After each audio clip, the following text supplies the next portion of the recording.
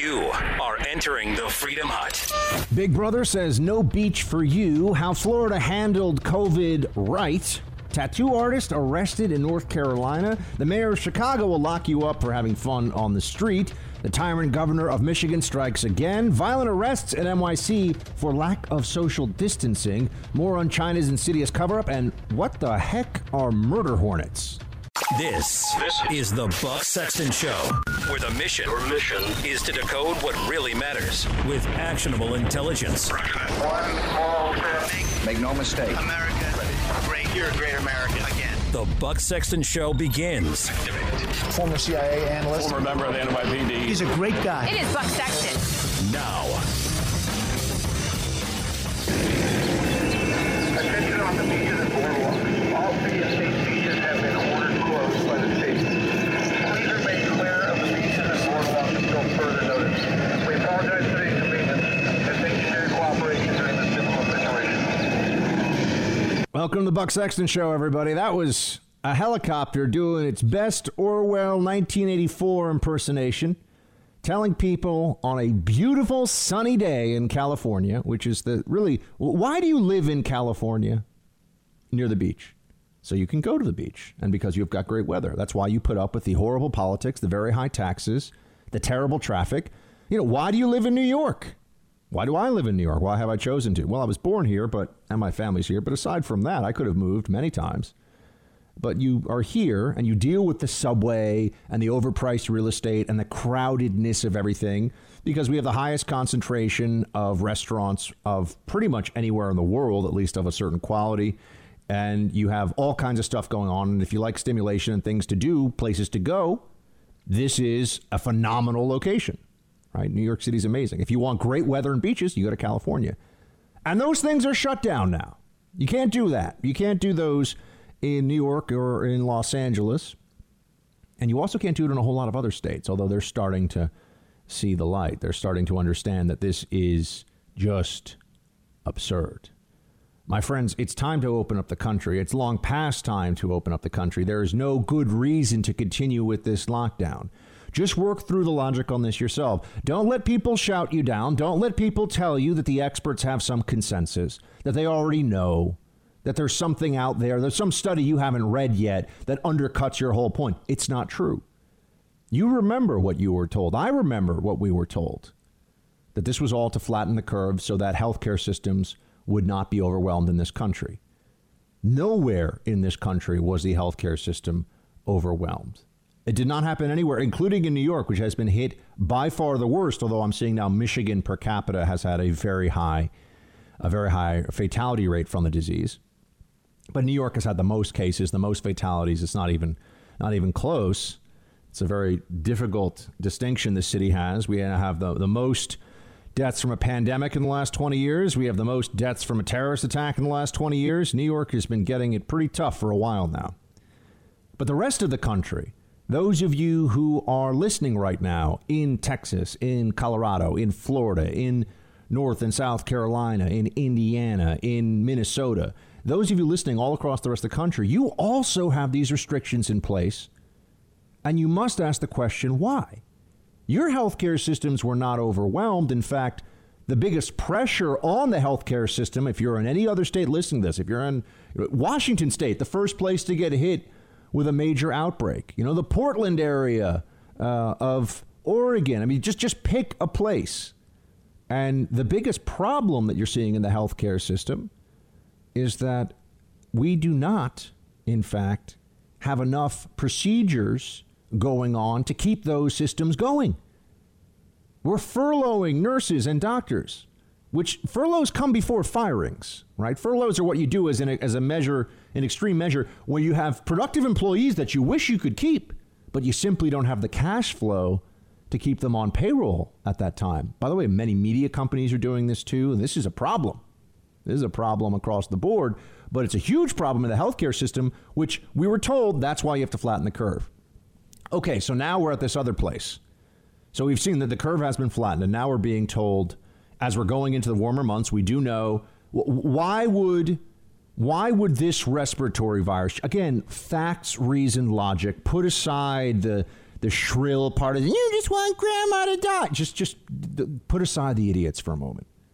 Why would this upper respiratory disease act differently from all the different strains of influenza?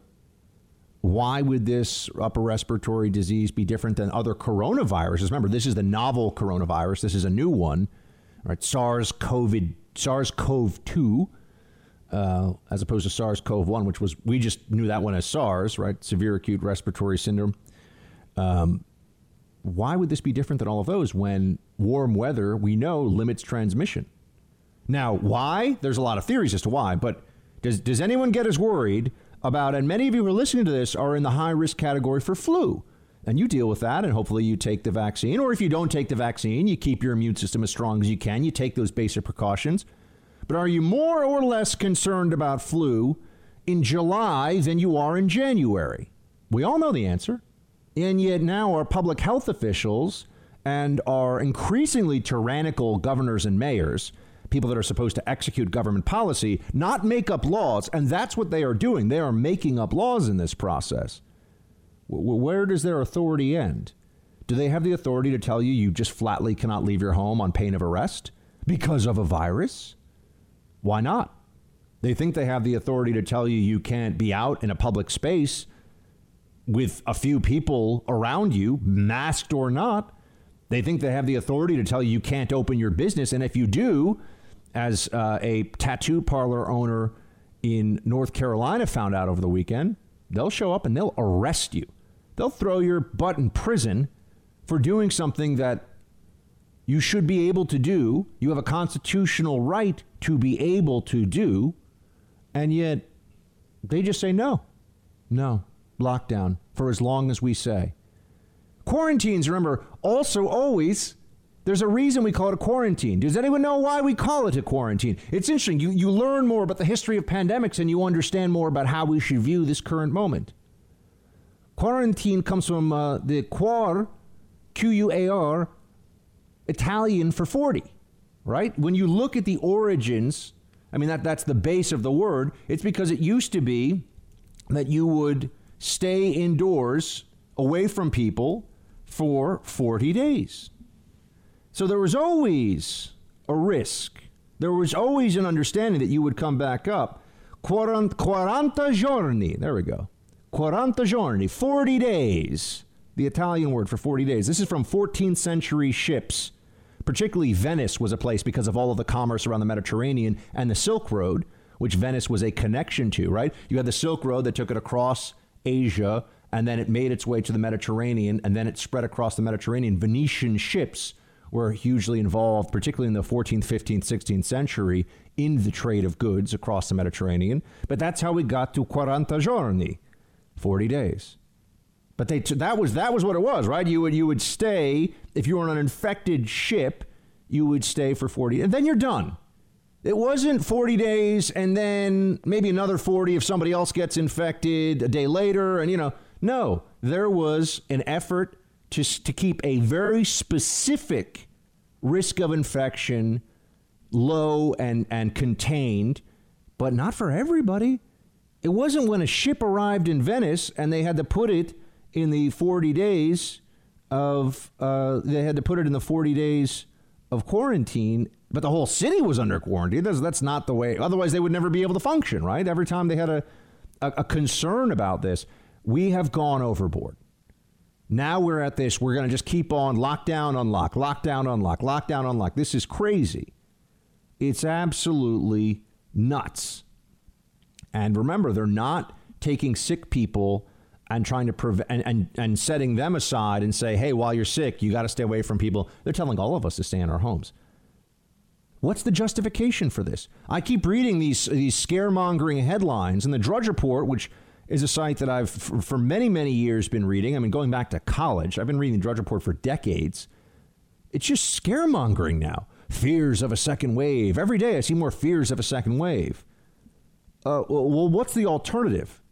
When will there not be fears of a second wave? When we have a perfect test and trace system up? That's absurd. That's never going to happen. So we can stop with that. But they keep bringing up something that's as absurd as the test and trace because what else are they going to say? Lockdown forever? They know lockdown forever is not a real option either. And then that brings us to our current moment. Open up the country, protect the vulnerable, and give people freedom and choice. Right? We should have very strict procedures in place for nursing homes, for assisted living facilities, strict procedures. You know, if you're talking about a place where you have a high concentration of people over 65 living together, temperature checks, making sure that, blood draws from staff to check for immunity. I mean, whatever you got to do to make those folks safe, but you can actually do it in those situations. And for families who have a senior living in the home, they need to establish how they keep that person safe, how they can create a safe, and maybe the state does have to step in and allow for, there's all these different hotels that are offering up rooms for first responders. I mean, there are ways to deal with this, is all I'm saying. But you can't do this to the entirety of society. It's not possible. You can't protect everybody, and especially because the numbers don't show that everybody's at equal risk, not even close. So why are we still on lockdown here? Why is it that when I was out on a beautiful Saturday, walking outside in New York, and I went to the park and I took the dog for a walk, and everyone, including people on bicycles, people jogging, people on these little electric scooters and this other contraption that's like one wheel that you stand on that, drives you along, and it's like a unicycle, but it's electrified or has electric propulsion. Electrified would be a different kind of thing. Why are they all wearing masks? Well, because if you don't wear a mask now, you're a bad person. And that's really been the change. If you don't wear a mask, you're a bad human being. You're putting people at risk. That's interesting because 2 months ago, we were told when this was at maximum spread, when the volatility of this virus couldn't have been any higher, when it was more likely than ever that you would have been around people with the virus, don't wear masks, you'll steal them from the first responders. That was the theory. The theory was wrong. We keep seeing experts being wrong all along this pathway. And I mean Fauci, I mean Birx, they're wrong over and over again. And yet, if you have any questions about the experts now, we haven't learned from the last 90 days. You see, at least as a society, we're very slow to learn this. The people who are telling us what to do, they're making it up as they go along. Other than the most basic common sense precautions, shut down the whole country? Does anyone think that was a good idea? There are literally thousands of counties with almost no cases of this. Almost no cases. I'm sure there are a lot. I'm sure there are hundreds of counties with 0 cases of this. I mean, it depends on where you are. Lockdown. You got to go lockdown. I think there were 5 states that resisted the total lockdown. But even in those states, I'm sure there were procedures put in place and limitations, and also how much business, how much business are a lot of places going to be able to do when the rest of the country is not doing any business. So the ramifications of this have been enormous, as you know, and they're not changing. We're going to have to push back. This is where we are now. We're no longer in a place where we can sit. YouTube is taking down anything that's contrary to the WHO, and governors are saying that you can't protest because protest of policies is non-essential. Religious service is non-essential. Liquor stores are essential, and no offense to liquor stores, but all these other things, non-essential, they say. Look at how quickly those of us who have been warning about the growth of government at all levels and the need to keep government in check and our concerns about the administrative state and its ability to inflict itself upon us with really no ramifications for it other than it wants more money and wants to grow. What are we to do? There's no accountability. Those of us who have been warning about this, now we have a situation where we're basically there.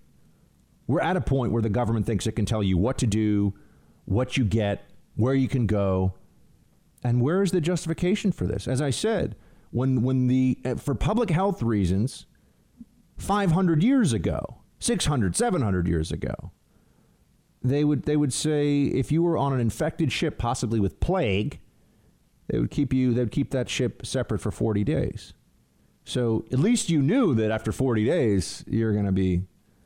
But once this thing has spread all over the place, you're going to quarantine an entire civilization, an entire society, endlessly.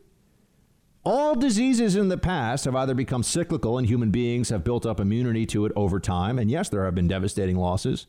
There have been devastating losses from flu, from malaria, from smallpox. But over time, we either develop immunity to these things, or over time we develop, in the more modern sense, we've developed therapeutics and vaccines. But shut down everything indefinitely and then keep shutting down. No, that's not an option. And this is what the public health authorities have led us to. They can talk about all the benchmarks and all this other stuff, but that's really just a bunch of malarkey, because we need to just reopen the country and start taking smart measures and do what we can to protect the vulnerable population, and also make sure that we take the basic mitigation measures that we would all take for any respiratory infection. You know, hand washing is a good idea, period. It's a good idea in hospitals. You have 80,000 people die a year from hospital-acquired infection. You know what the number one reason for that is that they cite? Either dirty instruments or dirty hands being used in the OR. It's one of the biggest risks. That's right, not washing stuff. So we are now seeing the point where we've crossed over as a country to this can't be allowed to continue anymore. But the governors and they're pushing harder. They're going in the other direction. They're saying we are doubling down on this policy, and if you have a problem with it, we'll have people with guns and sticks throw your face into the cement and make you sit in a cell for a day or two. How do you like that? This is going to get very bad, my friends. Enough is enough. The lib consensus around endless lockdown was wrong. It was unnecessary, and it's time to stop. And everyone can start yell and shout about, what is their plan? A phased? No. There's no phased over months and months and months with the possibility of more lockdowns and more phasing and more lockdowns. The virus is out there.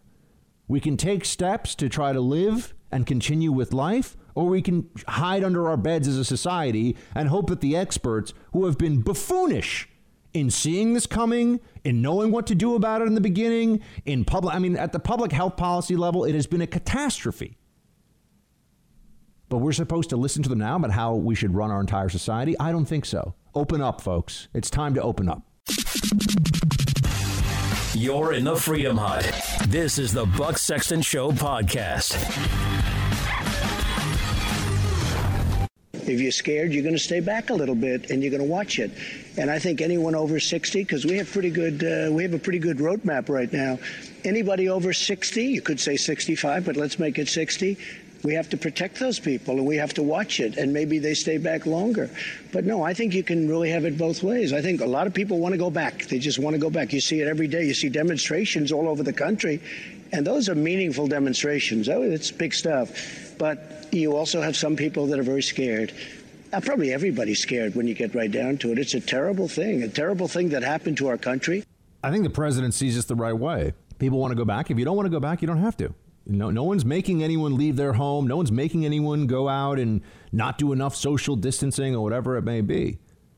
So if staying home, as we're led to believe, keeps you safe, although I would actually argue that in some circumstances staying home, depending on whether you have someone else in the household who's not staying home, the transmission rates in the home are very high.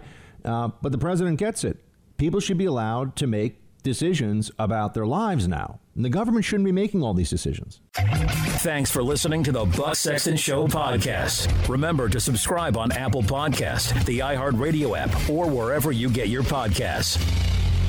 We've saved lives in the process, and we have to keep listening to the epidemiologists and experts and not listen to the partisan rhetoric or these political rallies or tweets for that matter. We have to keep doing the right thing, the next right thing. Whether you agree with me or not, I'm working to protect your life if you live in the state of Michigan.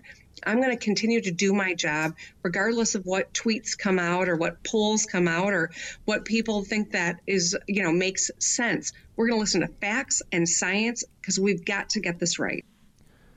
What do the facts and science tell us? Someone should ask Governor Whitmer that one. Someone should ask what it is exactly that she thinks we're supposed to do here. Remember that there's a great quote that I'm sure you have seen many times shared, but it's from C.S. Lewis. Of all tyrannies, a tyranny sincerely exercised for the good of its victims may be the most oppressive. It would be better to live under robber barons than under omnipotent moral busybodies. The robber baron's cruelty may sometimes sleep. His cupidity may at some point be satiated. But those who torment us for our own good will torment us without end, for they do so with the approval of their own conscience. I destroy all your rights and tell you what to do for your own good, America, or Michigan in this case. That's what Governor Whitmer is saying. We're also hearing how she may be a late contender here for the Biden vice presidential nomination. Oh, I didn't mention that there's some new Biden stuff we'll have to get to. Some fascinating efforts to make Joe Biden okay for liberal feminists to vote for, even though there is still this completely credible allegation out there against him. And based on the standards that were set up for the Kavanaugh tribunal, which is what it was, Joe Biden should be finished, but he's not. They'll rehabilitate his image, or they'll just pretend that it was never marred in the first place. It's all fine. It's all fine. That's what they'll do. But Whitmer is telling everybody that this is for their own good. And I can imagine the people that are showing up whose businesses are being destroyed, and particularly the small business owner is getting the worst of it here economically in many ways. Because if you're a worker, maybe you are covered by PPP for a while. And in fact, some workers don't want to go back to work because they're making more money now than they had before the pandemic shut everything down. And if you're wealthy and you have savings, or you can work remotely, you don't really care. But it's the person who has put their life savings into a small business of some kind, or a person who has spent a decade or 2 or 3 building a business that employs a handful of people, who sure now has money to pay the wages of his employees, but doesn't have sufficient money for rent, for utilities, for all the other costs, and has to wonder if he'll ever or she'll ever be able to reopen. Those are the people that are having the worst end of this economically. Those are the people that are having the most difficulty here financially. But there's not a lot of focus on it. I mean, I saw that 1/3 over the weekend. What I read was that 1/3 of small businesses may never reopen. That's nationwide. That's tens of millions of businesses. 1/3 of them may never reopen. That's what we're losing here in this process. And you could say, oh, well, they'll just start another business. Oh, that's very easy to say. How much capital have they eaten up in the process of trying to get through all of this? How much have they lost in sales? And what will these businesses be like when they do come back? I went to a cafe over the weekend with takeout only, social distancing line. I mean, New York has these very strict mandated procedures. You can't walk into a drugstore. If you're running into a drugstore saying, hey, I've got to get my medication, I need my heart meds or something, and you don't have a mask on, sorry, buddy, go get a mask somewhere. Not allowed. That's where they are now. But I went into a cafe over the weekend, and I will tell you, I had a producer Mark. It was a turmeric, a honey turmeric latte, which was delicious and cost about $7, but it was quite good. And turmeric has anti-inflammatory properties, I will have you know. Well, I hope it keeps you nice and healthy. Thank you. That's right. So I'd never had one of these before. That was the fanciest latte ever. It was delicious, by the way. But I went in, I asked the young man who was working in good gosh, Buck, I asked the guy who was working behind the counter, I said, how are you doing? It's a beautiful day outside. He said, well, on our best days, we're maybe doing half the business we would on a normal day at this time of year, on our best days. And now that's obviously during the lockdown still, but I would wonder how much of that will change. There are a lot of people who are completely terrified by this, including a lot of people who are at very, very low risk of it, but they're terrified anyway. And Governor Whitmer and notice how Democrat governors are more likely to take the extreme view, the apocalyptic view of this, and Republican governors are more willing to say, hold on, maybe we should open up and do more. But how has this become partisan? I think it's more than even just about Trump. I think that there's a difference in the ideology and belief of conservatives and liberals on a very fundamental level. I think conservatism is more concerned about government overreach generally. Although I see people who are pro-Trump and who are conservative media personalities, and they're like, lockdown as long as it takes. Listen to the experts. And I'm like, what? Listen, what experts? What are they saying? We have this guidance from the federal government, but it's just guidance. And haven't we learned that some states are at much greater risk than others? So shouldn't some states be moving faster than others, even under the guidance that has been put forward by the federal government? And we'll see. We'll see how this goes in places that don't listen to the most extreme scenarios of this. And I'm not even getting into all the fighting now over how they're counting, how they're counting deaths as COVID related. And there's all this other stuff. I mean, the hospitals now are incentivized. This is real. Hospitals are getting paid more for treatment of people if they die from COVID-19 than if they died from any other cause. Now, you get yelled at if you bring this up, but from what I understand, that is occurring. I mean, this is from medical personnel who are saying, yeah, look, this is a real thing. You also have the hospital systems clamping down. I was supposed to have an interview with a doctor on this show last week. I was going to bring on somebody who had a very interesting point of view on this. You know what happened? I got a message that someone else from his hospital system had spoken to the press, and the president of the hospital found out about it. And I'm not sure if he's been suspended or just got an official warning letter, but he got in trouble. The doctor wouldn't come on. Wouldn't talk. I can't. It's like, I can't. I don't blame the doctor. I'm just saying this is where we are now. So the experts, the quote experts, are who you should listen to. But if you bring on, or if you want to talk to an expert who deviates from this consensus in some way, you'll get in trouble, or you'll get put off. You'll get shut down from YouTube, or you'll get removed from social media. That's not how science works. Science is never about consensus. And this is why, the collective, the beehive mentality of libs, do what we say or else. We're all right because we all agree. This has really exploited and really bastardized science for a long time, because it's about what is true, what is provable, what is repeatable. It's about theorizing and then testing and then retesting and testing again. They don't seem to get that. And there are huge areas, there are huge gaps of our knowledge in science dealing with a whole bunch of things, including COVID-19.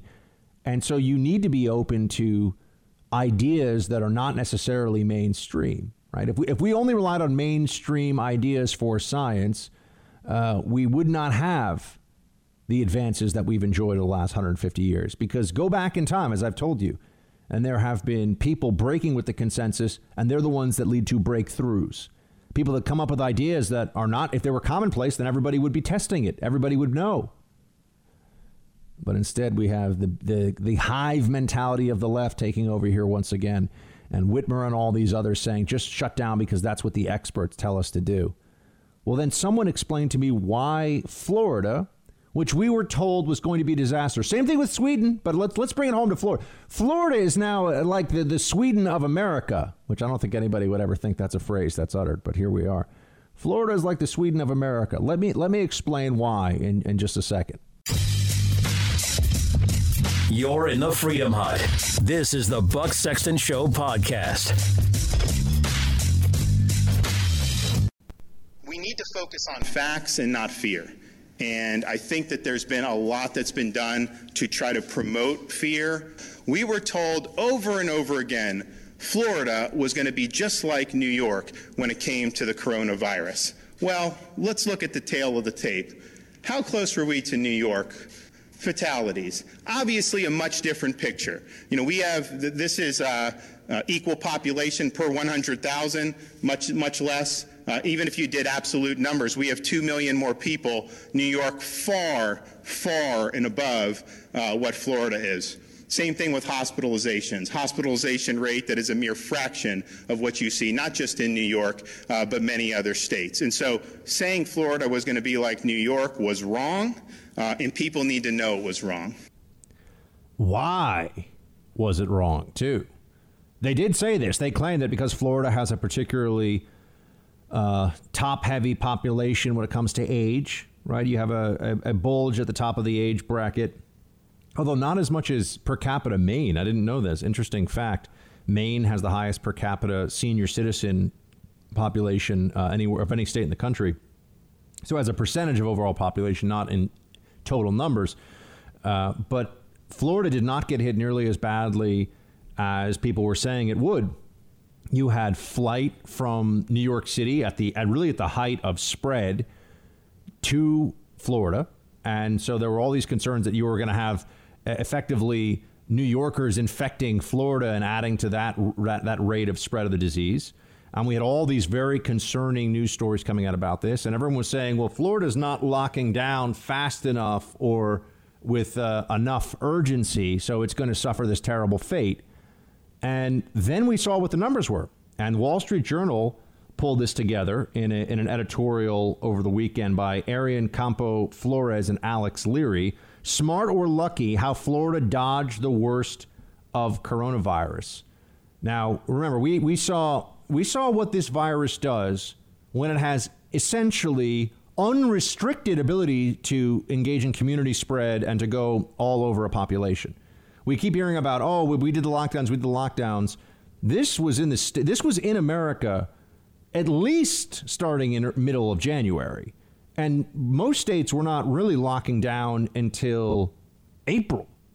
So you had spread and spread and spread. And we see in New York City, 1 in 4 people are believed to have been infected with this. So this had an enormous spread. Now we're going to be told, oh, no, because of the lockdowns, we prevented the catastrophe from being so much worse than it was. Well, OK, but explain Florida to me, because Florida has not suffered a catastrophe relative to other hard-hit states at all, despite having an older seniors, a lot of senior citizens in the population. Florida, according to this Wall Street Journal piece, had, quote, 6 deaths per 100,000 people as of Saturday, compared with 42 in Louisiana, 56 in Massachusetts, and 97 in New York per 100,000. So Florida has 6 per 100,000. New York has almost 100 per 100,000.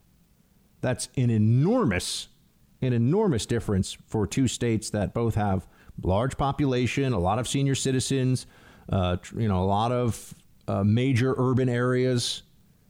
I mean, if you look at this, you say, well, hold on a second. How did we get it? But there's no interest really in looking at what Florida did right.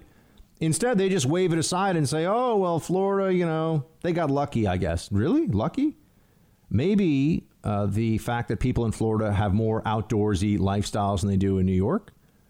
Maybe the fact that the governor there allowed for high-risk areas to move more quickly, lower-risk areas of the state. He localized the response, did not do a one-size-fits-all lockdown policy, as we're told was necessary. If you want to save lives, you must do this, right? If you want to save lives.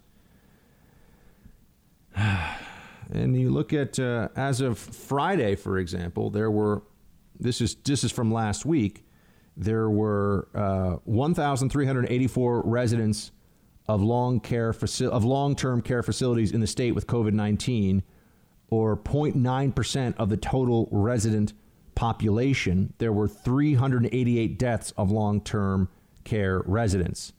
People aged 65 and up make over 20% of Florida's population. And again, the second highest proportion of anywhere after Maine. So Florida was supposed to be just like New York, just like Italy, and it didn't happen. Why?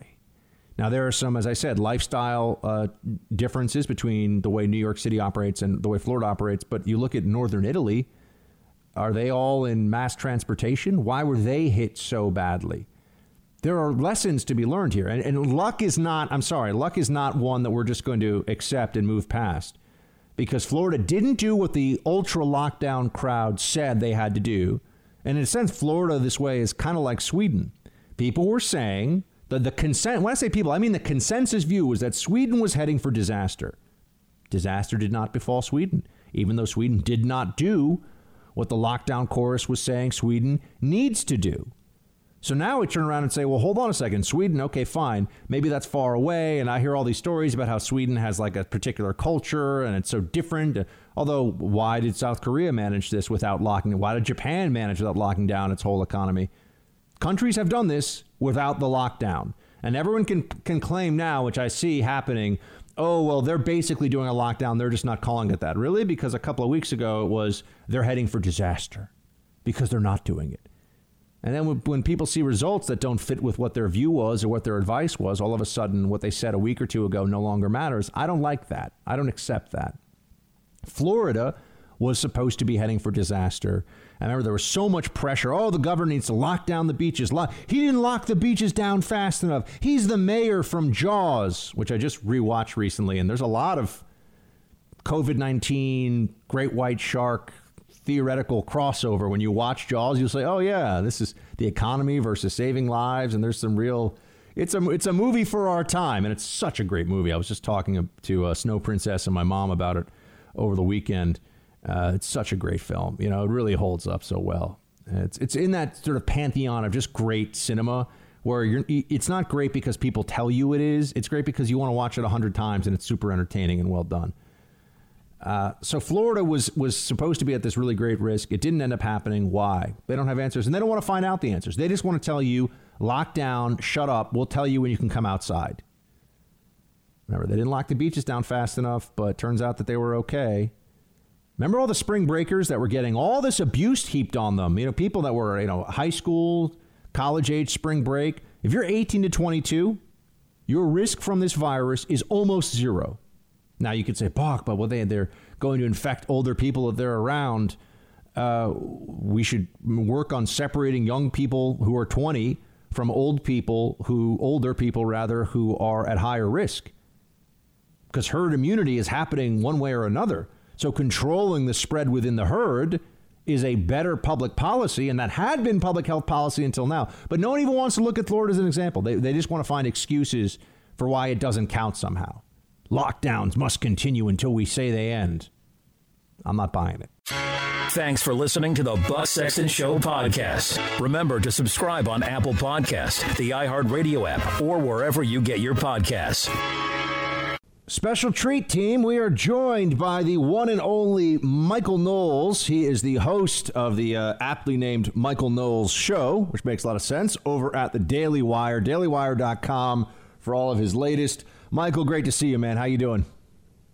Good to see you, Buck. What's going on? Not much. So I'm here East Coast in the middle of lib crazy town, New York. You're out there on the West Coast in the midst of beach shutdowns. Just first tell me, what is the feeling like right now in California when, in New York, we got hit really badly, right?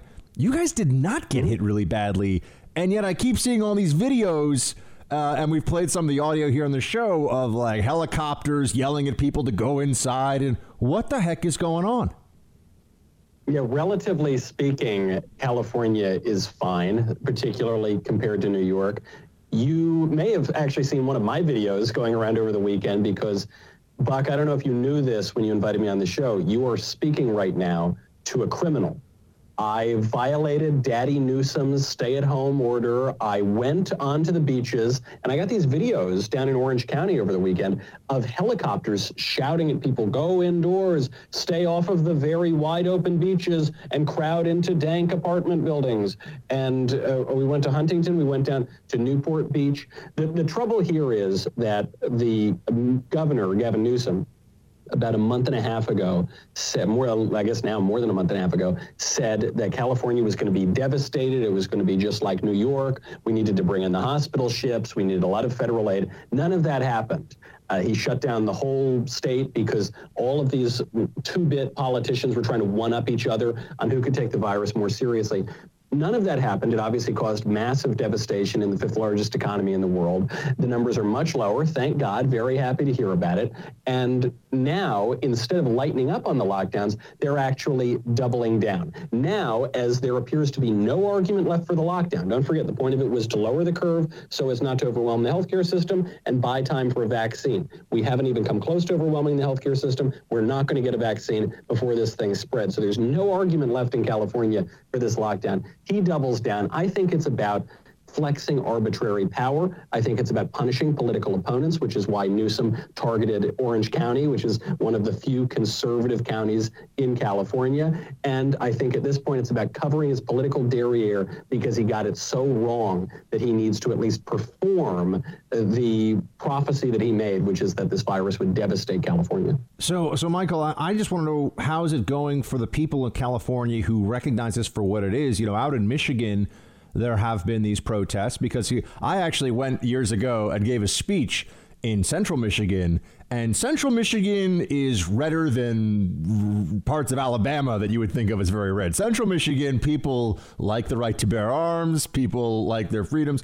I have not seen anything like that yet in California, except there seem to be some protests along one of the beaches. So are those general, is this a politicized protest or a partisan protest like you're seeing elsewhere, where it's generally people that I think are more, pro-freedom, pro-Second Amendment, who are standing up to what they view as an increasingly tyrannical government? Or is this just people saying, hey, open up the beaches. This is so dumb. I don't even care what my politics are. It's a little bit of both, but it's more politicized than not politicized. I was walking along Newport Beach yesterday, and there was a guy who was sitting there with his Harley parked on the beach, American flag sticking out of it, and he looks at me as I'm walking by with my wife, and he just goes, "Feels good to be free, doesn't it?" You know, and we saw a number of these people who were protesting as well. You had some pro-lifers out there. Did he have like a Daily Wire tattoo on his shoulder, by the way? I know you guys are very... Yeah, he did. I always can really spot the fans with the huge Daily Wire tattoos on their chest. You know, I mean, this guy did look like, you know, one of us. He looked like a conservative guy. And I saw yesterday... former President George Bush put out a video, and he basically said we shouldn't politicize this virus. We shouldn't treat it as a political matter.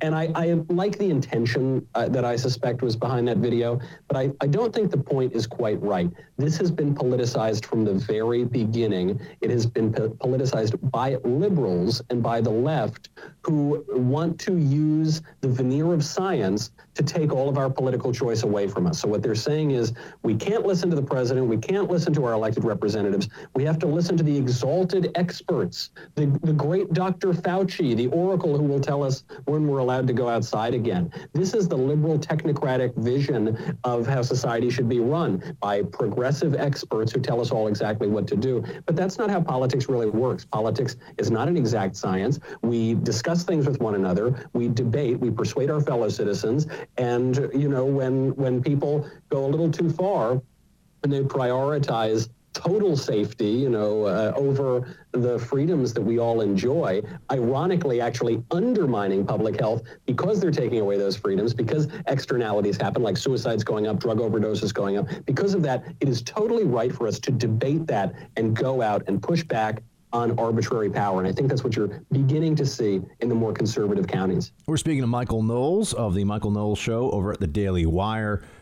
Michael, the plan for the liberals in California is what exactly? In New York State, we have a 12-point plan that Governor Cuomo has put out that is absurd. I mean, the worst part of it, or I should say the most unrealistic part, is test and trace. People keep saying, and they think that this is smart, we need to get to, depending on who you ask, 5 to 20 million tests a day.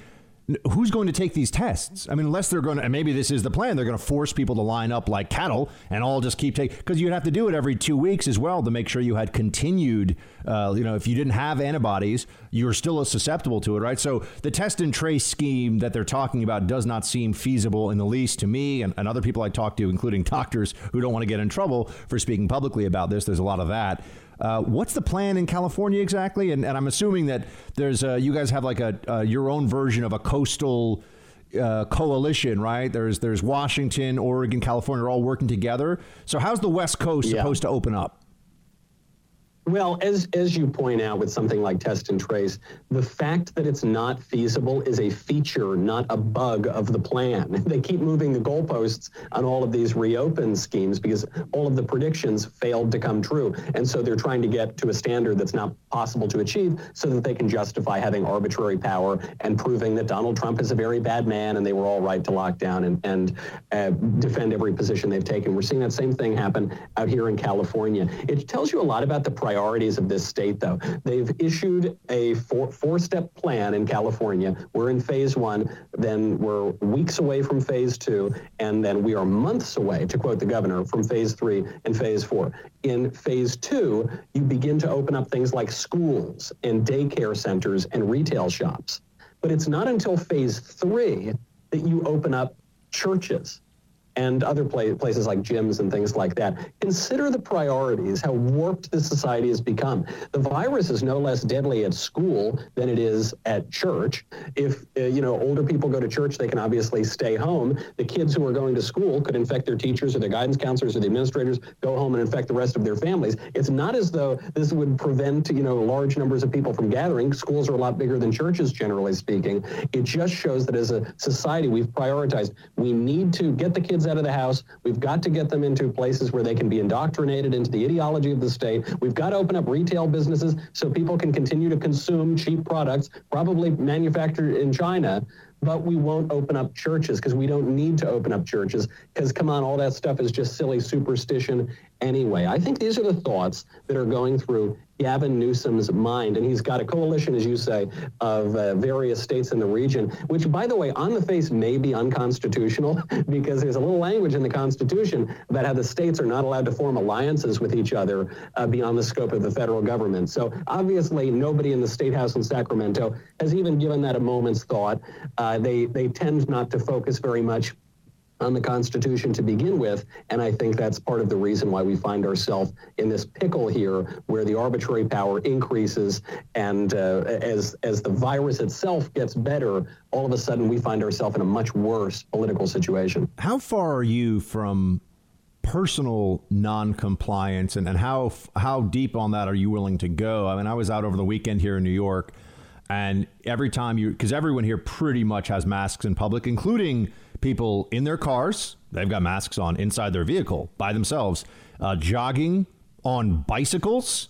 If by the way, if the virus, first of all, if you're on a bicycle, the chances are you're probably under 70, which means that your chance of dying from this, if you were to get it, as we know statistically, is very, very small.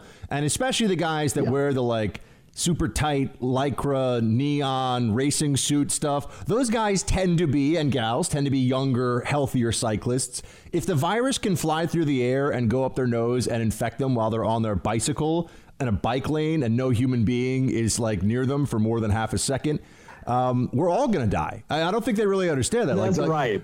We've reached this point of absurdity. And so I pull my mask down a little bit, or I take it off, and I'm like a rebel without a cause for a second until I realize, well, I guess I do have a cause, that this is absurd and this is all dumb. And I look around and I'm like, they're the crazy people. But Michael, they think that I'm crazy. Where are you on this? Of course, I'm a little bit more on your side, Buck. You'll be shocked to hear. We like to hope, of course, that the people wearing the very tight bicycling suits tend to be the younger, healthier people. Sometimes we're not always so lucky.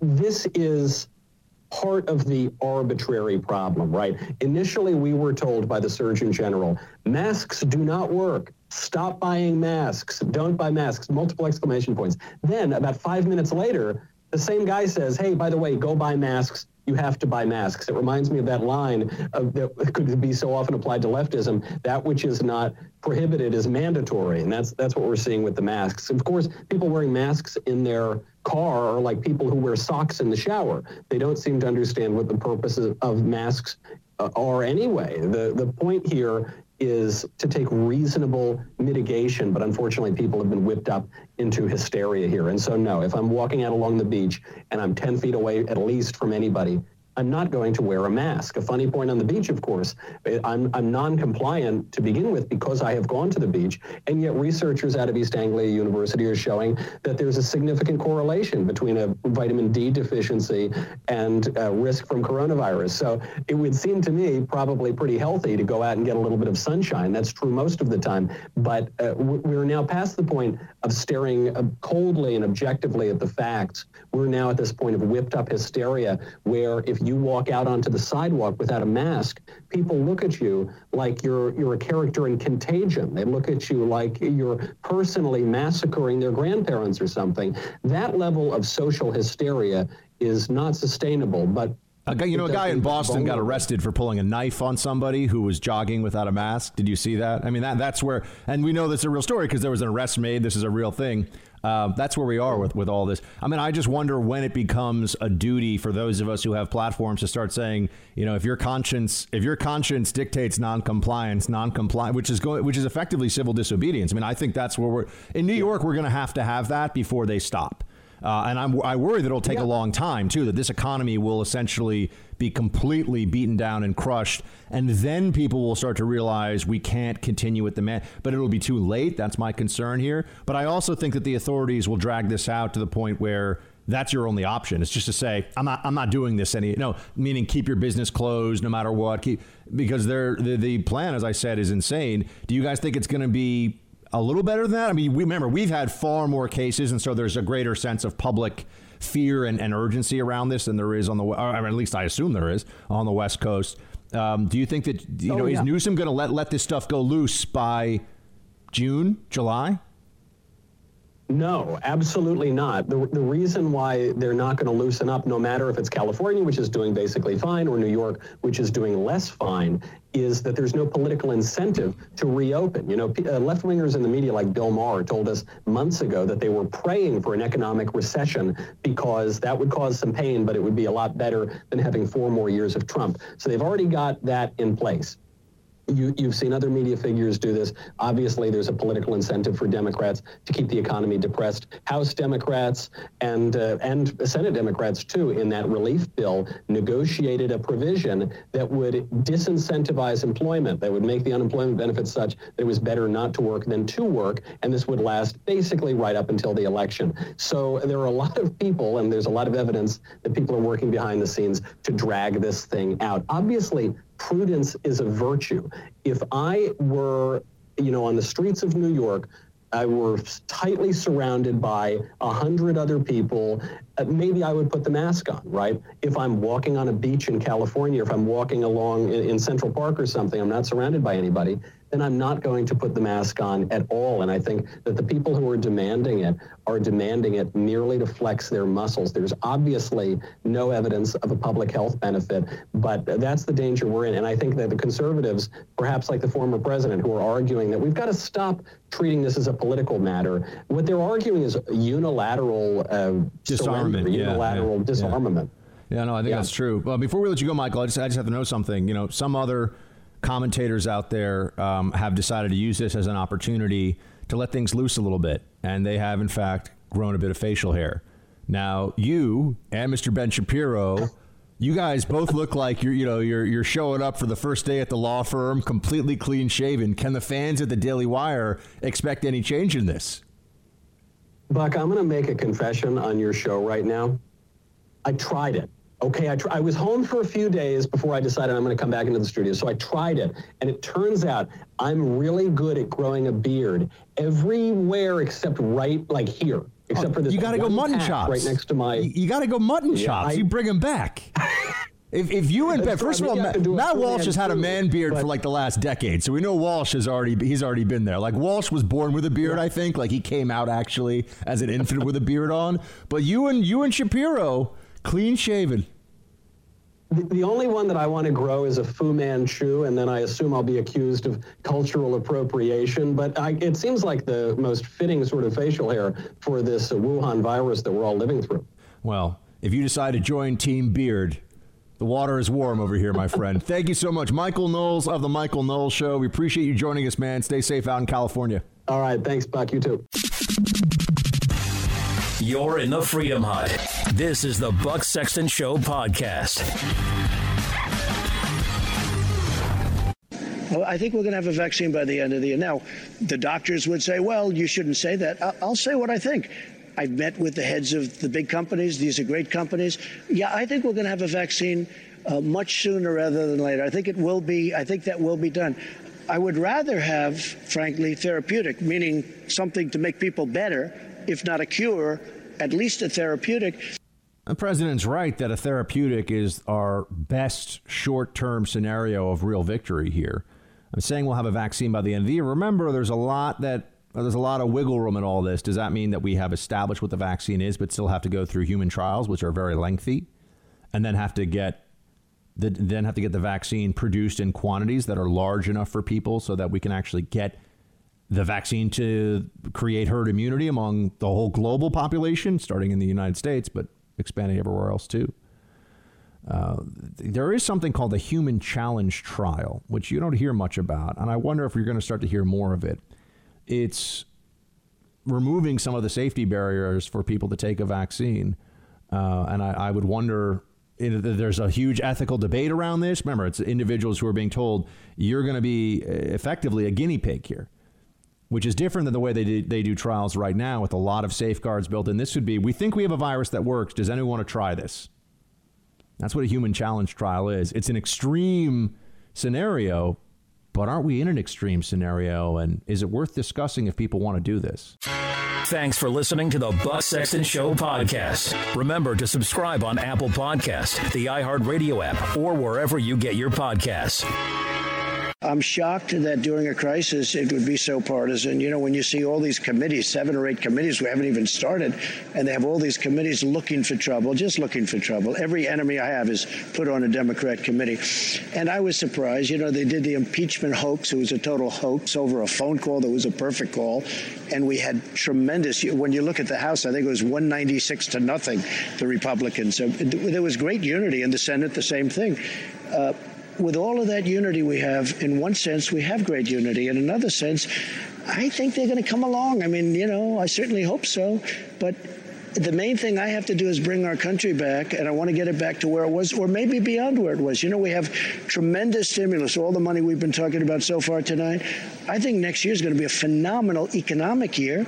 We can never forget all the people that have died, the souls that have been lost in this horrible thing that shouldn't have happened. Just shouldn't have happened. It was such a horrible thing. And there's a lot going on about finding out the answer to that, because this is something that should never have happened.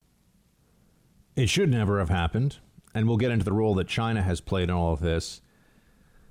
But I am seeing this very troubling trend toward pitting law enforcement against the population with the enforcement of stupid rules that they've just made, that have just been, these are not passed by legislatures.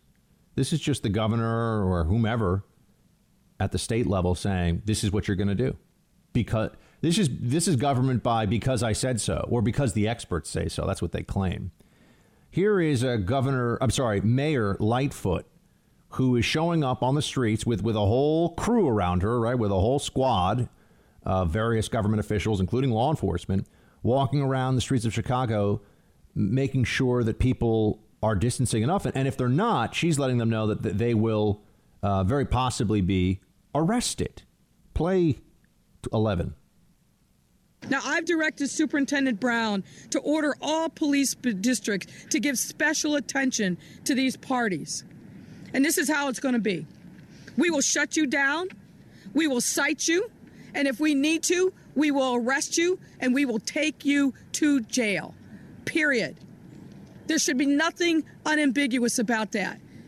Don't make us treat you like a criminal. But if you act like a criminal and you violate the law and you refuse to do what is necessary to save lives in the city in the middle of a pandemic, we will take you to jail. Period. That is a pretty good summation of what tyranny in America would sound like. We're doing this to save lives. Do everything we say, or else you're a criminal, because we're doing this to save lives. This could be applied to any. Just understand this, and people they'll make all this noise about this because they know that it's true, right? The shutdown libs know this is true. You could make the same case about any flu season. Lock people in their homes because you're saving lives. You're not allowed to leave your home, peasant. We, the echelon of society that make the decisions for you, the ruling class, we've decided that this is the way it shall be, and so it shall. And we will take people who are in law enforcement and tell them to use force against you if you have any problem with this. This is insane. This is insane. The risk of young, healthy people congregating even in a group of 5 or 10 people on the street in Chicago in sunny weather, of spreading this disease to each other, and even more than that, of having this disease be a serious problem for them, assuming they're not in a high-risk age category. And let's be honest, who do we think there are a lot of 80-year-olds who are gathering in groups of 20 saying, we will not comply? No, of course not. It's people in their 20s and in their 30s and in their 40s who are saying, look, this is crazy. And they're right. That's the problem. This is what the government yet hasn't conceded.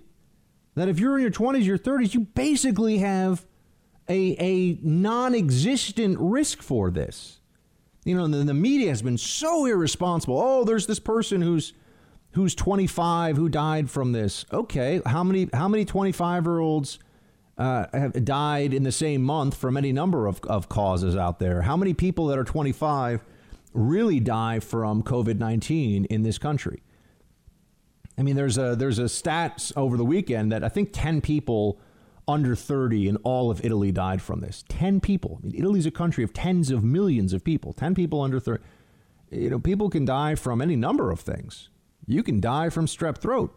True story. You can. You can die from cutting yourself in the shower and getting infected. Now, people say, oh, but look at the huge death toll. Right. Where is the concentration of mortality in the death toll? If you cut out people under 50 from the death toll, this is not a major public health issue. If you were to cut out for people over 50, it's very serious. For people over 70, it's urgent. But wouldn't it be smarter to focus on, helping those who have the higher risk instead of this universal lockdown policy? But more than that, you're going to take people to prison?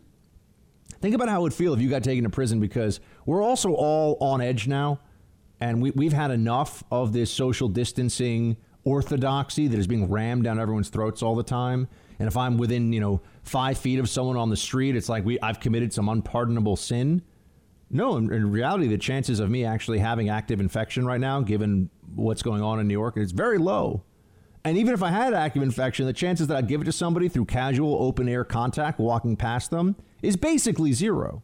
And this is what the science says. And yet we're all told, oh, no, you can't do this. You can't be out in a group, or you have to wear a mask if you are. But there's also this, how dare you challenge my authority side to this, from Mayor Lightfoot, from Mayor de Blasio, from a whole bunch, from Governor Whitmer, from Governor Cuomo, from Governor Newsom. You don't challenge my authority. You do as I say. What law exactly is this falling under? Where's the, you can be outside, but you can't be too close to people, but you should wear a mask, but you don't have to wear a mask. But if we tell you can't be outside because there's too many people, listen to us or else you're going to prison. Where is that law? I just want someone to show me where that is in the law books. The arbitrary arrest for lack of social distancing law. Now, we operated in good faith. I would say probably too much good faith in the early phase of this. Meaning we thought the government would be, and this was a mistake, we thought the government would be reasonable. All right, you need 2 weeks. We all need 2 weeks to deal with this problem. As I've said, 2 weeks we could have done, no question. Business, I'm not saying it wouldn't have hurt. I'm not saying people wouldn't have lost wages, but we could backfill that and we'd be all right. 2 weeks, maybe. 4 weeks, a lot. 6 weeks, crazy. 8 weeks, well, we're just destroying our economy now, and we're listening to people who have no scientific basis for what they're telling us to do, and then claim the science is on their side. Why are schools? And producer Mark just told me that New Jersey is shutting down schools for the rest of the year, and now there's talk that schools, and I say talk, it hasn't happened yet, but talk that schools may not even be open in the fall. Kids, people under 20 are at effectively zero risk from this disease. So they're not allowed to have an education anymore. They're supposed to stay home. And we've already seen the spikes in child abuse. We've seen the spikes in substance abuse in the home, in front of kids. I mean, there's a lot of bad stuff going on. Millions and millions of people are locked in very negative situations that don't get tallied when we're looking at the cost of all of this, but should be. Well, there are people out there who want to tell you that if you have a problem with any of this, you're a bad person. If you have an issue with any of this, here's fake Tapper, America's most fraudulent newsman, in that he pretends to be a nice, good guy on camera, but does DNC bidding all the time and is personally a psycho, thin-skinned jerk. Here's Jake Tapper asking Governor Whitmer about whether or not the protesters are, well, here, I'll just let the exchange happen. You can hear for yourself. Play 21. These protests came after President Trump tweeted, liberate Michigan. He tweeted, quote, the governor of Michigan should give a little, put out the fire. He said that these are very good people about the protesters that were featured in the video, to which the executive director of the Jewish Democratic Council of America, Haley Sofer, who's from Lansing, Michigan, she compared those comments to President Trump referring to those marching alongside neo-Nazis in Charlottesville as very fine people. Is that how you see these protesters, in that vein, in that extreme? Well, some of the outrageousness of what happened at our Capitol this week, depicted some of the worst racism and awful parts of our history in this country. You know, the Confederate flags and nooses, the swastikas, the, behavior that you've seen in all of the clips is not representative of who we are in Michigan. So I just want to be clear. I have not, and I just looked at the footage that I saw. I did not see swastikas. Were there a lot of swastikas at the Michigan protest? Am I missing something? Producer Mark, did you see any swastikas at the protest? I'm asking him, did you see any? I didn't see any. I haven't really seen much, but no, I did not see any in the little I saw. That's. I mean, look. I mean this. That would be news to me.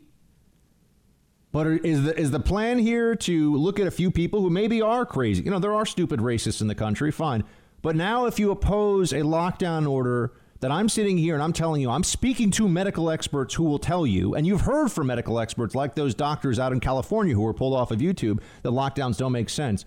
But notice the moral blackmail that is coming. Oh, so you side with those neo-Nazis, the people that are just like now if you want small businesses to be able to operate so that they're not destroyed forever, you're like the tiki torch morons in Charlottesville. That's where we are. That's what the government, what the media rather, and the government from Whitmer. That's what they want to tell you. This is absurd. I mean, this is crazy. But they're getting ready to make this just like that issue. Meaning, if you are pro-open, you're a racist.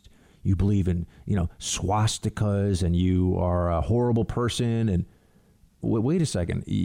But they've told us that you can't be locked down forever. So we're all effectively supposed to be on the reopen side. It's just a question of how soon we reopen. But if you want to reopen sooner than some Democrat consensus/media plan, you're now a neo-Nazi? Look at how quickly that turns around. Look at how that happens. That was stunning, wasn't it? It really is a moment where you have to step back and say, wow, the media is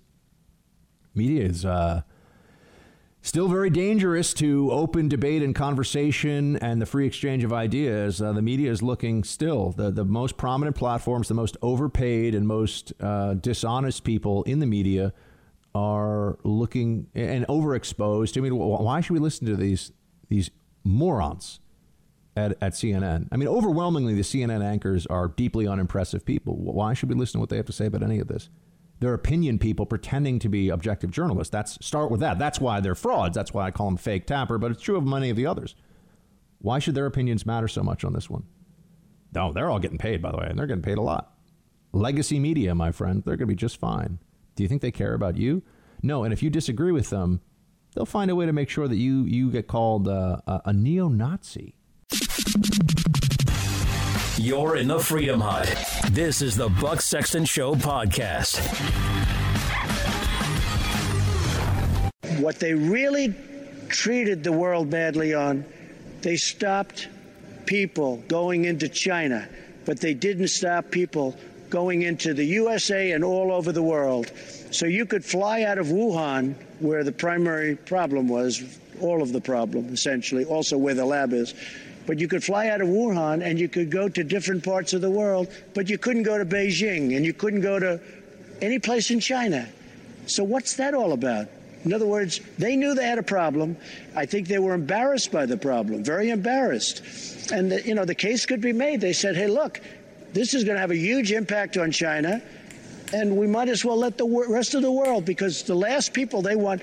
We've had a great year against China prior to the virus coming. I told you, 67 or so years, the worst economy they've had. Worst they've almost on record that they've ever had, because of my negotiations and because I taxed them on the product that they brought in. And by the way, they paid for that tax. It wasn't our people. They paid for that tax. They devalued their currency. But here's the thing. They allowed this to go into our country. They allowed it to go into other countries. That is the big problem that China is going to have going forward here. Increasingly, the evidence suggests that what China did is hide in the early stages, and this is the new part from over the weekend, new reporting from intel sources cited in the media, that the Chinese used that lockdown, or used rather that period of lying about Wuhan virus to stockpile the necessary materiel to fight it. Which would mean that not only were they telling us that it was fine, they were making sure that they were all geared up to deal with the pandemic. And essentially, it's like insider trading, but instead of for a stock for a pandemic.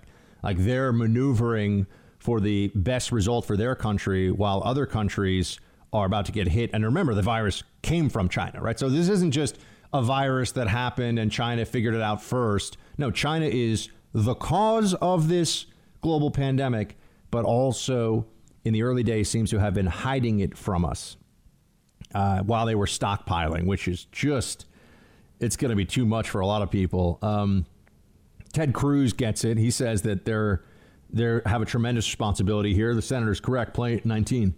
If you look at the pandemic itself, the communist government in China bears enormous responsibility, enormous direct culpability for this pandemic. We know they covered it up. We know that when heroic whistleblower doctors tried to draw attention to it in December of last year, the Chinese government shut them up. It punished them. It silenced them.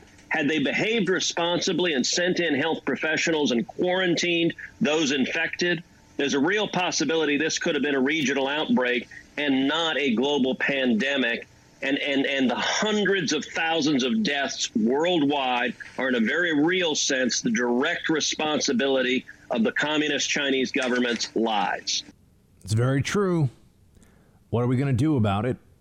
I think for right now, unfortunately, the answer is very little. I had the Secretary of State on last week. I asked him about this. I asked him about accountability for China, and he's a diplomat. That is his job.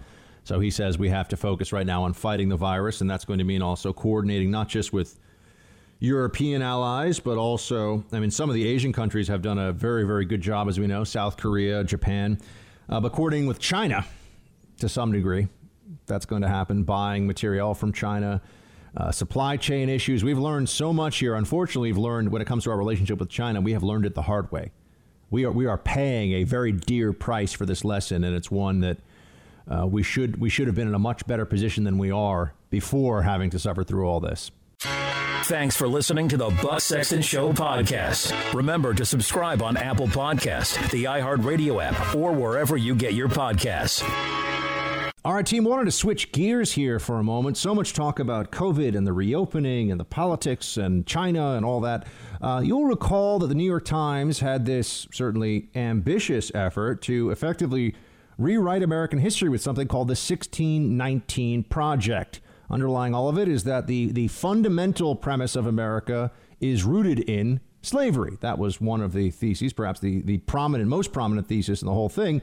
And now they're supposed to get a Pulitzer Prize this week for the 1619 Project. Well, we have a scholar with us now who takes issue with some major parts of the 1619 Project from the New York Times. We have Dr. Allen Guelzo. He has been a leading critic outlining the dangerous inaccuracies in the 1619 Project. He's a Heritage Foundation visiting fellow and is the senior research scholar at the Council of the Humanities at Princeton University. Dr. Guelzo, thanks so much for joining us. All right, thank you for having me. What are the biggest problems as you see it with the 1619 Project? And also, if you just give your overview of what they're trying to accomplish with the 1619 Project. The 1619 Project, to put it in a short compass, is an attempt to recenter our understanding of American history. What they mean by recenter is to see the presence of slavery and race as the central narrative of American history. And in doing so, what they want to say about it is that American history has really been a history of oppression on the subject of slavery and race, hence the name of the project, which is the 1619 Project. Their insistence is that America did not really begin with 1776. America really began with 1619, which was the year that the first slaves were brought from Africa to colonial Virginia. And everything in American history can be understood as flowing downstream from that, whether it's the American Revolution, whether it's the Civil War, whether it's Abraham Lincoln, whether it's the American economy, whether it's even patterns of driving, rush hour driving in certain cities.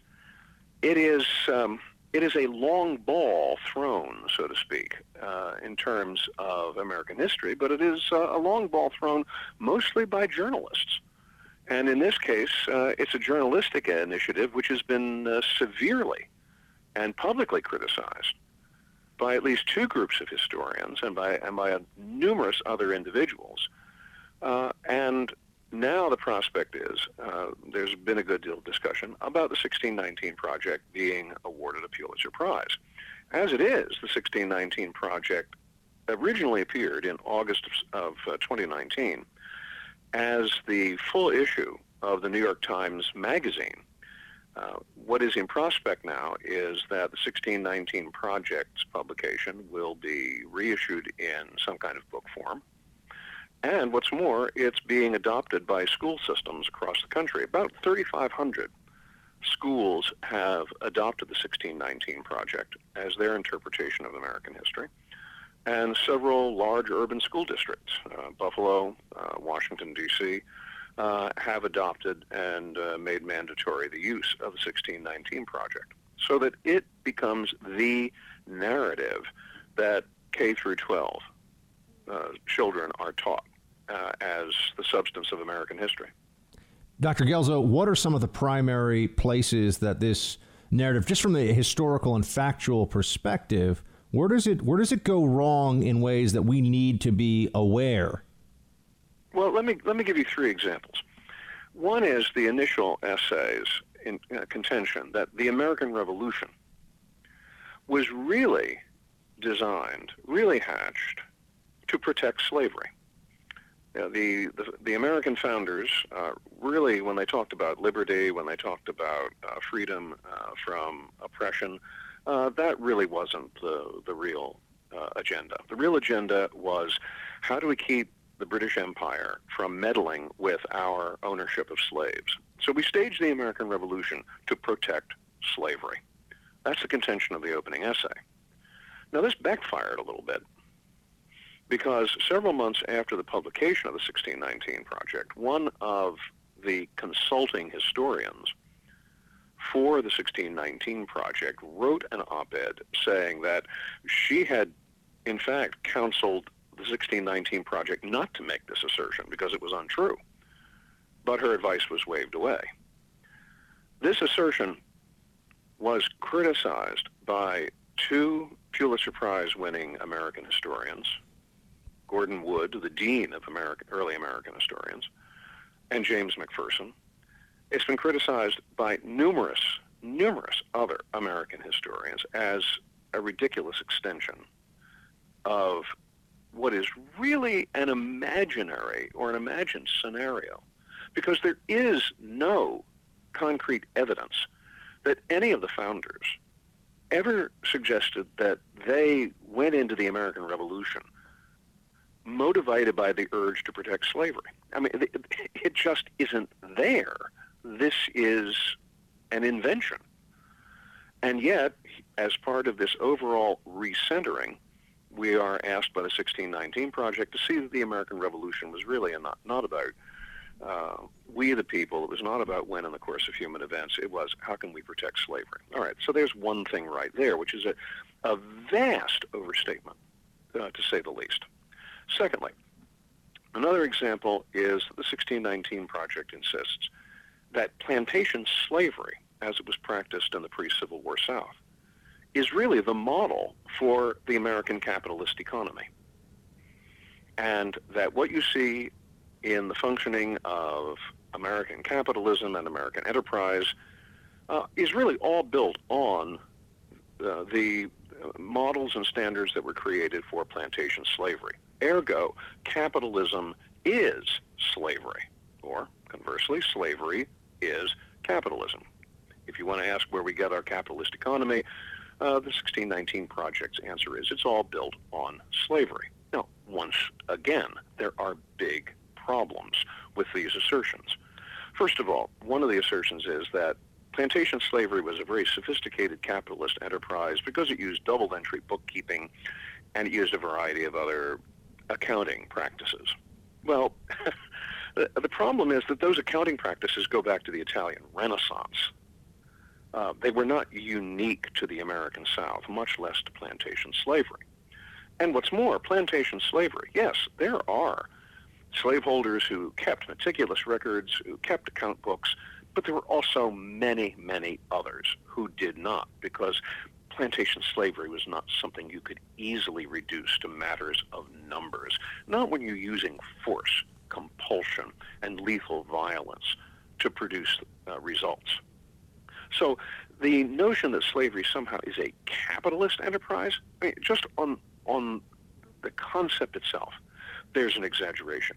The numbers that are cited, that somehow the American economy before the Civil War was so much a matter of plantation slavery that the profits generated by plantation slavery dwarf all those from any other enterprise in America. That is simply not true. Read the almanacs of the 1850s, which are teeming with economic data about the United States, and you find out that, in fact, there are more banks lending more money and possessing more capital in the state of New York alone than in the entire plantation South.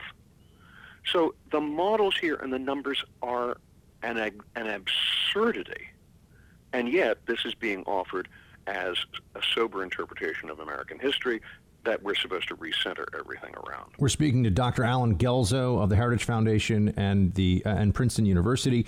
Dr. Guelzo, tell me about the outrageous lying slander of Abraham Lincoln, specifically that the 1619 Project engages in.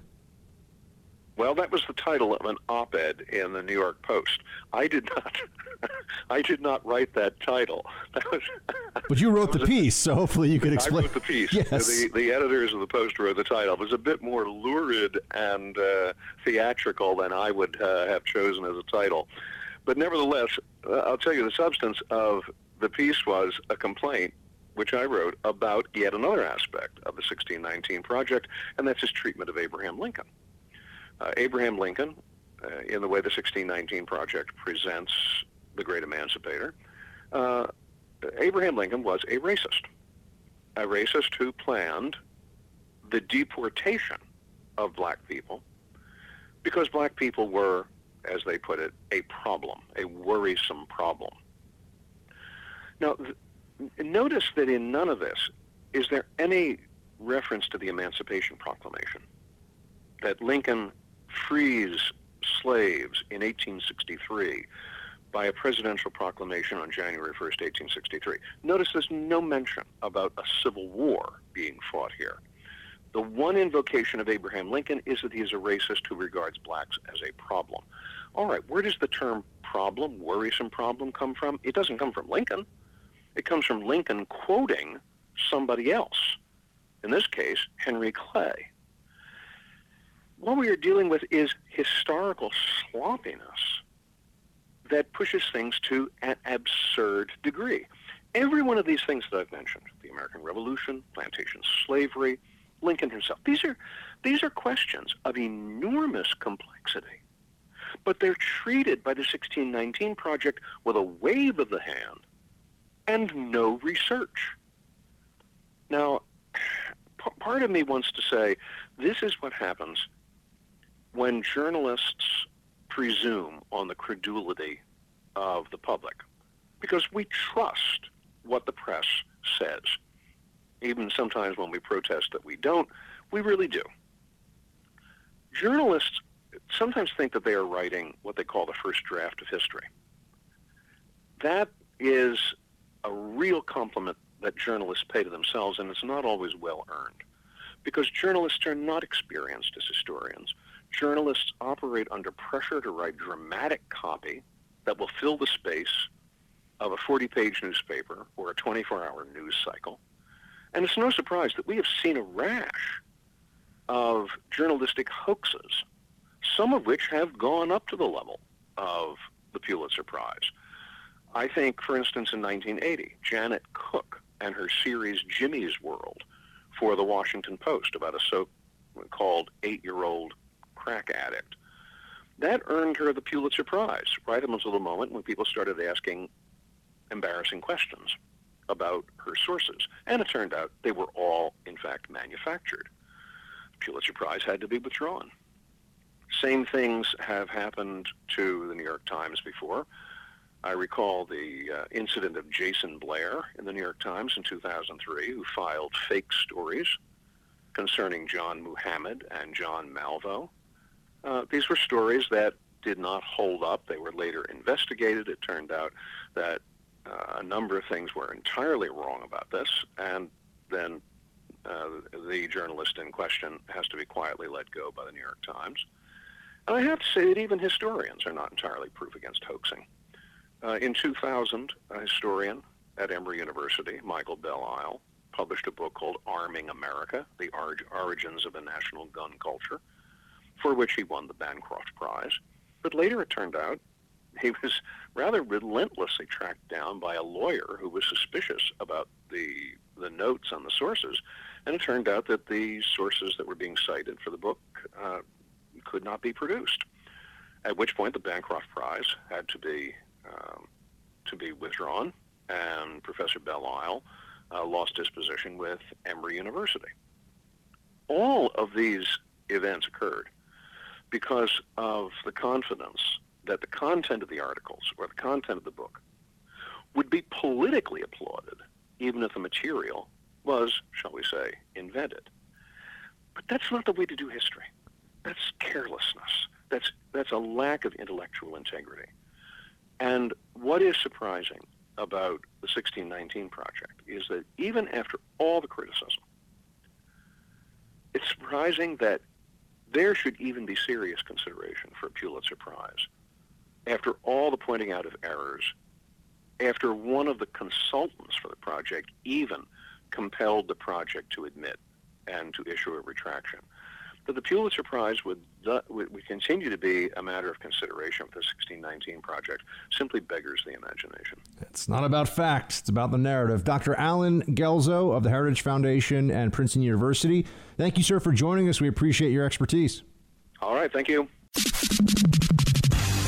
You're in the Freedom Hut. This is the Buck Sexton Show podcast. I know that we're going through a tough time right now because of COVID-19. Don't worry, this is not one of these corporate messages. I know we're all going to, but I just wanted to start with, I understand that things are tough right now, but I also have to tell you that there's a new scourge out there, one we have to be on guard for going forward. And it's called the murder hornet. I don't know if you've seen this. You know, it's because these days, anything that's not about COVID, anything we can sort of, think about or spend time on that has nothing to do with COVID-19 is a nice distraction. But this one is pretty scary. You got these things called murder hornets now in the United States. Have you seen these things, Producer Mark? A lot of buzz about them over the weekend. I see. Yeah. Just, you know what I'm saying? You could say the stories were swarming. But there's the Asian giant hornet is the true name. They call them murder hornets. Did you see some of this stuff? They kill other honeybees. They kill honeybees rather, and they do it by ripping their heads off one by one. But they'll go in. Like they'll lovely kill creatures. Yeah, they'll go in and they have they're 5 times the size of a honeybee, and they have a particularly long and very painful stinger that can go through standard beekeeper suits, and they rip the heads off of honeybee. And they've started to find nests of the Asian giant hornet all over the country. Now, I'm sure we're going to have to change the name. You call it an Asian giant hornet, you know. I don't know. What are you trying to say there, CNN, with this one? You know, I think Greg Gutfeld was pointing this one out over the weekend. He's like, what do you mean calling it Asian? I think Greg is right on this one. You know, why you gotta be that guy who's calling? You know, hornets have no nationality, right? This is the idea. Hornets are just they're a threat to all of us equally, they are a threat to all of us equally. But these things are terrifying. You ever been stung by a bee, Producer Mark? I have. It's not fun. Not fun. These are apparently like 10 times worse than that in terms of the pain. And if you get stung more than 50 times, you can die. That's what they say. I saw some story that if you get stung like 5 times, you could die. With these yeah, you can. Well, it depends on if you have an allergy to the toxin or not. But they say that, at least the story that I read, if you're stung, I think it's 20 times, it's considered a medical emergency. And if you're stung more than 50 times, you're like in urgent need of antivenom. So They're really rough looking, these things. You do not want them. So just, guys, if you see the scariest looking hornet ever that looks like something that would rip the heads off of other bees for fun, don't touch it.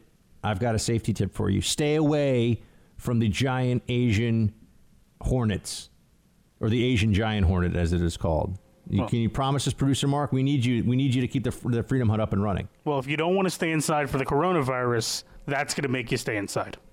It's pretty scary looking, I got to say. And I do not like getting stung by things. So, I don't know. We got to figure out a way to defeat this menace, too. Thanks for listening to the Buck Sexton Show podcast. Remember to subscribe on Apple Podcast, the iHeartRadio app, or wherever you get your podcasts. All right, we got roll call coming your way. But first, make sure you check this out, folks. I didn't realize the deadline was coming up so quickly. Here's the scoop. If you did not file a tax return last year and have children under 17, you must act now to get the $500 economic impact payment per child. This is a good thing if you qualify. This is money to you, okay, not money from you.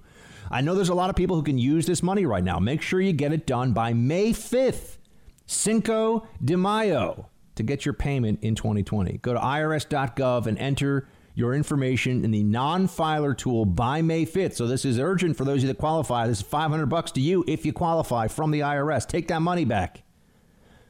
Producer Mark, you don't qualify, huh? I do not. I do file taxes, unfortunately. Yeah, and you don't have children under 17. I do not. At least no. not that you or I know about at this point. I hope not. I would have been 10 years old when fathering those children. I forgot how old you were. That's right. That would have been some stuff for sure. Yeah. That would have been setting some kind of a record. Somebody would have been in jail for that.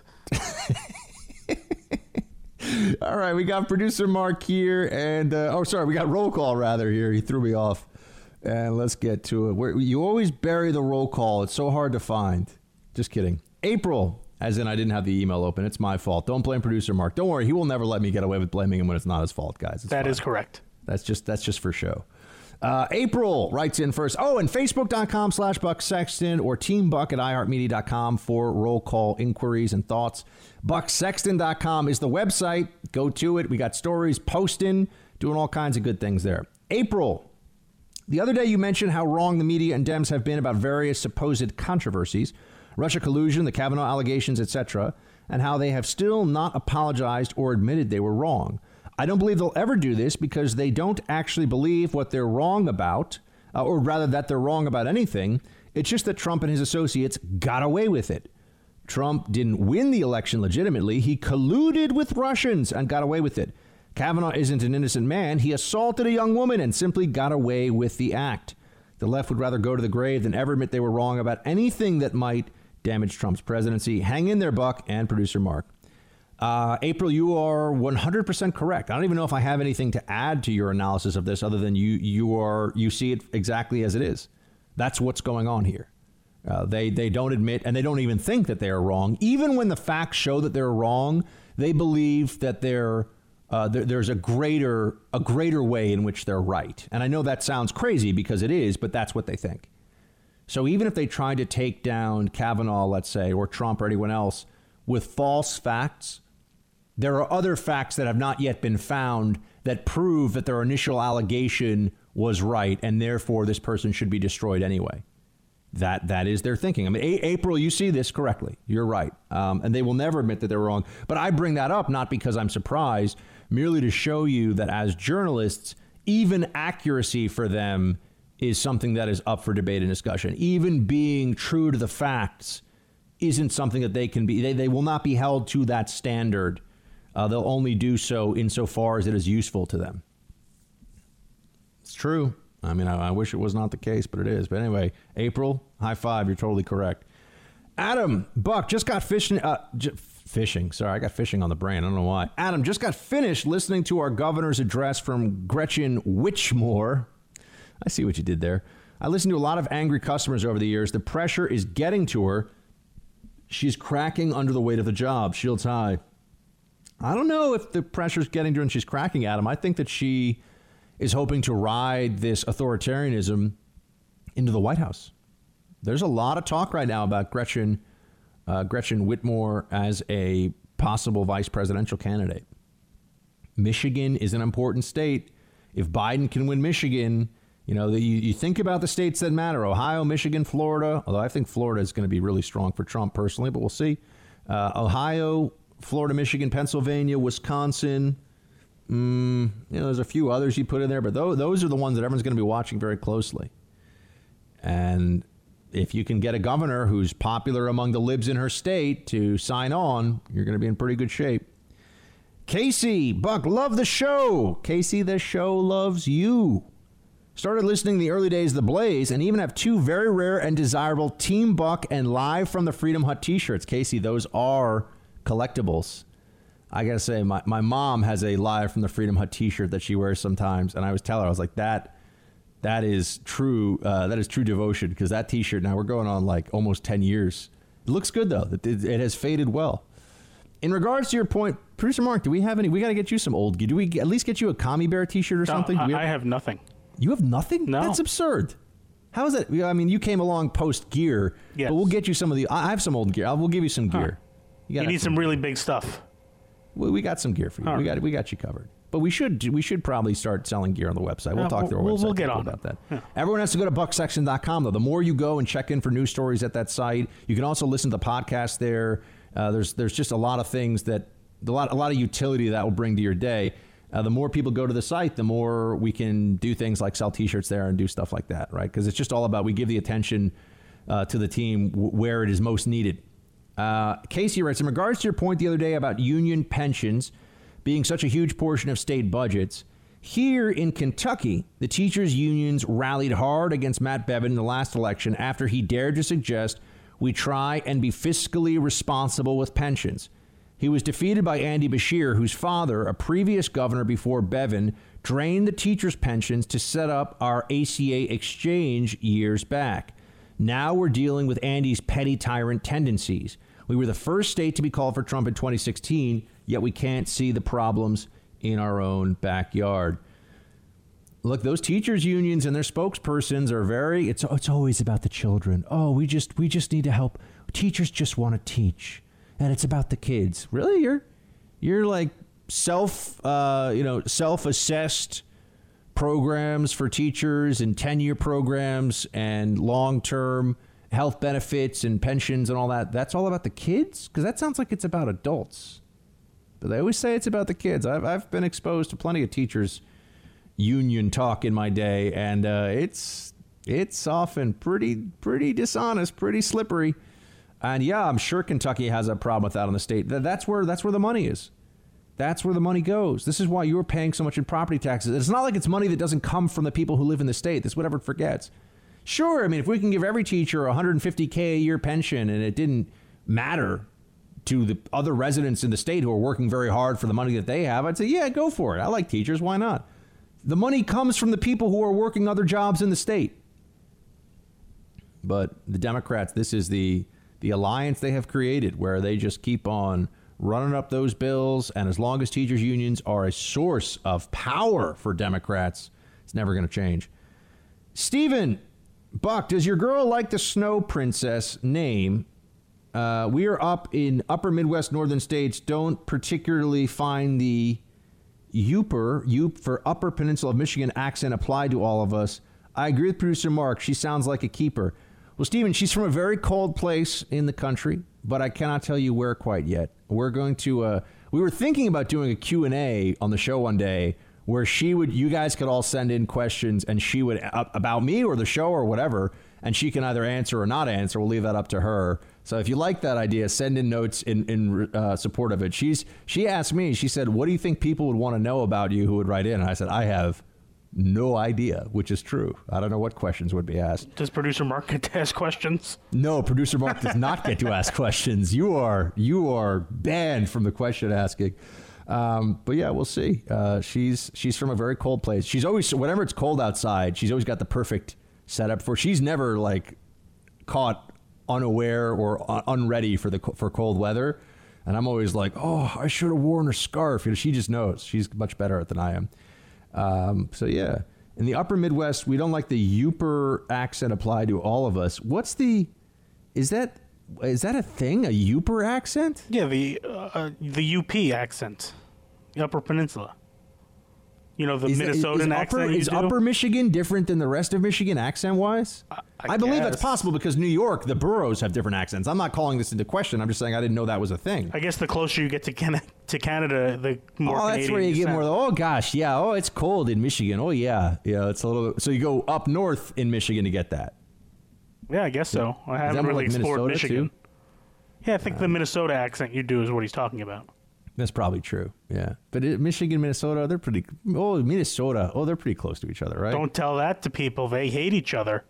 I know. I love the regional beef there. Well, is the real beef though between Michigan and Wisconsin, or between Minnesota and Michigan? Yes. Okay, I think that's the right answer. Yeah. I feel like it's all of the above, right? Because there's like the Badgers versus the Honey Bears or something, or the Wolverine. You know, what is it? The Wolverines versus the Honey Bears. Yeah, Michigan is the Wolverines. Minnesota is the Badgers, I believe. Badgers. And Wisconsin, are they the Honey Badgers? Oh, sorry, not Honey Bears, Honey Badger. Because Honey Badger doesn't give a. Yeah, no, that's a different thing. Sorry, Honey Badgers are scary, fierce little animals. No, it's Honey the Bears. Wisconsin Badgers. Right, it's the Wisconsin Badgers. Let me get the Minnesota one so I don't piss off everybody. The Golden Gopher. Course. There we go. So it was another. It was a cute mammal. A lot of mammalian rivalry up in that part, sports rivalry up in that part of the world. So what's that word you just said? Mammalian? No, sports. Oh yeah, never heard of that one too. They'll bring it back. Hope so. You're in the Freedom Hut. This is the Buck Sexton Show podcast. Our roll call continuing here. We got Ron saying, I don't understand why the unemployed workers in New York that refuse to go back to work is an issue. In Utah, you're taken off unemployment if you refuse to take a job offer. You're required to apply for 3 jobs a week and report all interviews and job offers. Does New York not have those requirements? If not, they need them. Issue solved for employers. Keep up the great work and bring back the NHL. Semper Fi. Well, I'm sure producer Mark gives you a high five on that one. That's for sure. Is that the first? But NHL season's done now, right? What do you mean? Like it would be done. I'm saying we're out of season. It would be mid-playoffs. Oh, would be? Oh, yeah. Oh, I thought it was already finished by now. No. We'd be mid-playoffs by now.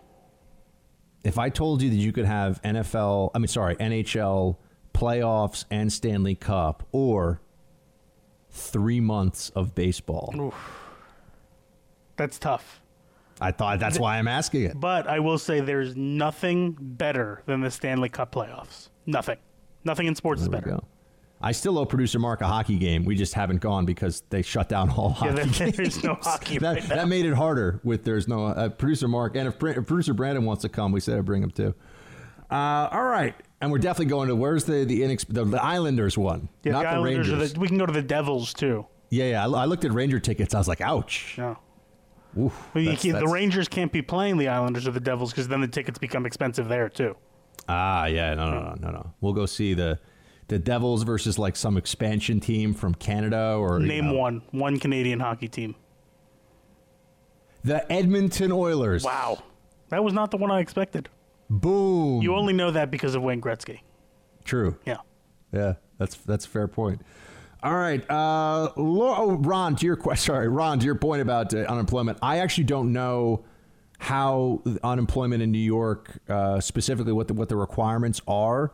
But I do know that I've spoken to plenty of small business owners who are saying that they have people who don't want to go back to work on their staff. So there we go.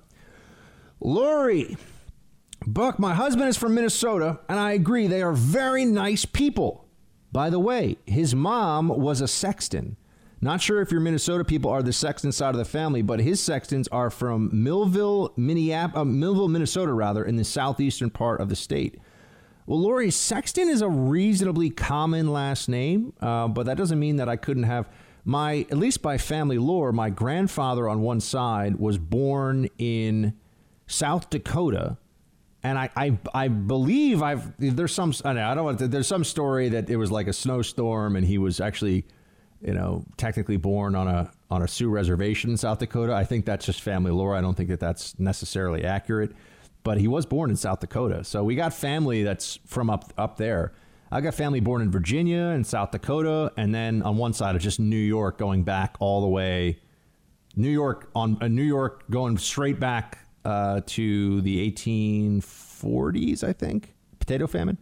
So that's where that side of the family comes from. Let's see. Misty, will you get a vaccine if one is available? Will you trust it? Interesting question, Misty. If there's a vaccine that, like, I have, there are some docs that I really trust and I really believe know what they're talking about. And if the docs that I trust and know personally are saying this vaccine it's good, it's credible, they've got the right, they've done the right trials for it, yeah, I'll get a vaccine for sure. I brought up human trial vaccines before, but that's a little bit like if you took me and producer Mark and you're like, all right, guys, so we're going to inject you with this thing. And then in a week, we're going to inject you with some live coronavirus and see how that goes. I don't know if I'm going to sign up for that. That's a different thing. So how soon would this vaccine be available? That would really determine whether or not it's gone through the standard process. But I would get a vaccine if it has gone through the standard process. Not for me, but really so that I'd be at lower risk. My concern is that I just don't want to get it and pass it to family members who are older. Also, we've got an expectation from one of my siblings that there'll be an addition to the world relatively soon. So you got to be careful with anybody who's pregnant as well. So that's why I would get a vaccine, but we shall see. We shall see. Jamie, I like Jamie writes for roll call. Thank you, Jamie. I know I'm a couple days late on this, but when you said Nancy Pelosi was a stupid person's idea of a smart politician, I almost had to pull myself over to collect myself. Buck slapped. Well, thank you, Jamie. And I think that's a pretty good description of it. I mean, Nancy Pelosi is a stupid person's idea of a smart politician. So that's one that we can keep. That's one we can keep for the ages. Karen, hi, Buck and producer Mark. Thank you so much for your great daily show. I just found out yesterday that our dimwit governor of Oregon signed an order to keep our state closed for another 60 days, meaning the deaths in our state are just 106 a day or so ago. Or meanwhile, the deaths in our state are just 106. Do you think she's doing this so she can request more money for the money pit of hers? It seems to me she's doing this because she can. It's not like we're a rich state anyway. We don't have sales tax, so property employment taxes are going to get whacked. I just don't know what she's trying to accomplish with this crazy move. Love your show. Listen every day. Yeah, Karen, it strikes me as nuts. We have a great audience in the Portland area for this show of Oregon. And, it's a beautiful state with great food and some really cool stuff going on. And these states that are getting shut down like this, it's going to really hurt them for a long time. And the governors are making horrible decisions. And I'm just trying to get the word out as far as I can. We got to reopen, guys. I know you're with me on this one. We've got to reopen this country. All right, that's going to be it for today in the Freedom Hut. Thank you so much for joining. Go to bucksexton.com. Podcast can be played there. Make sure you tell somebody about the podcast. And we'll be back tomorrow. Shields high.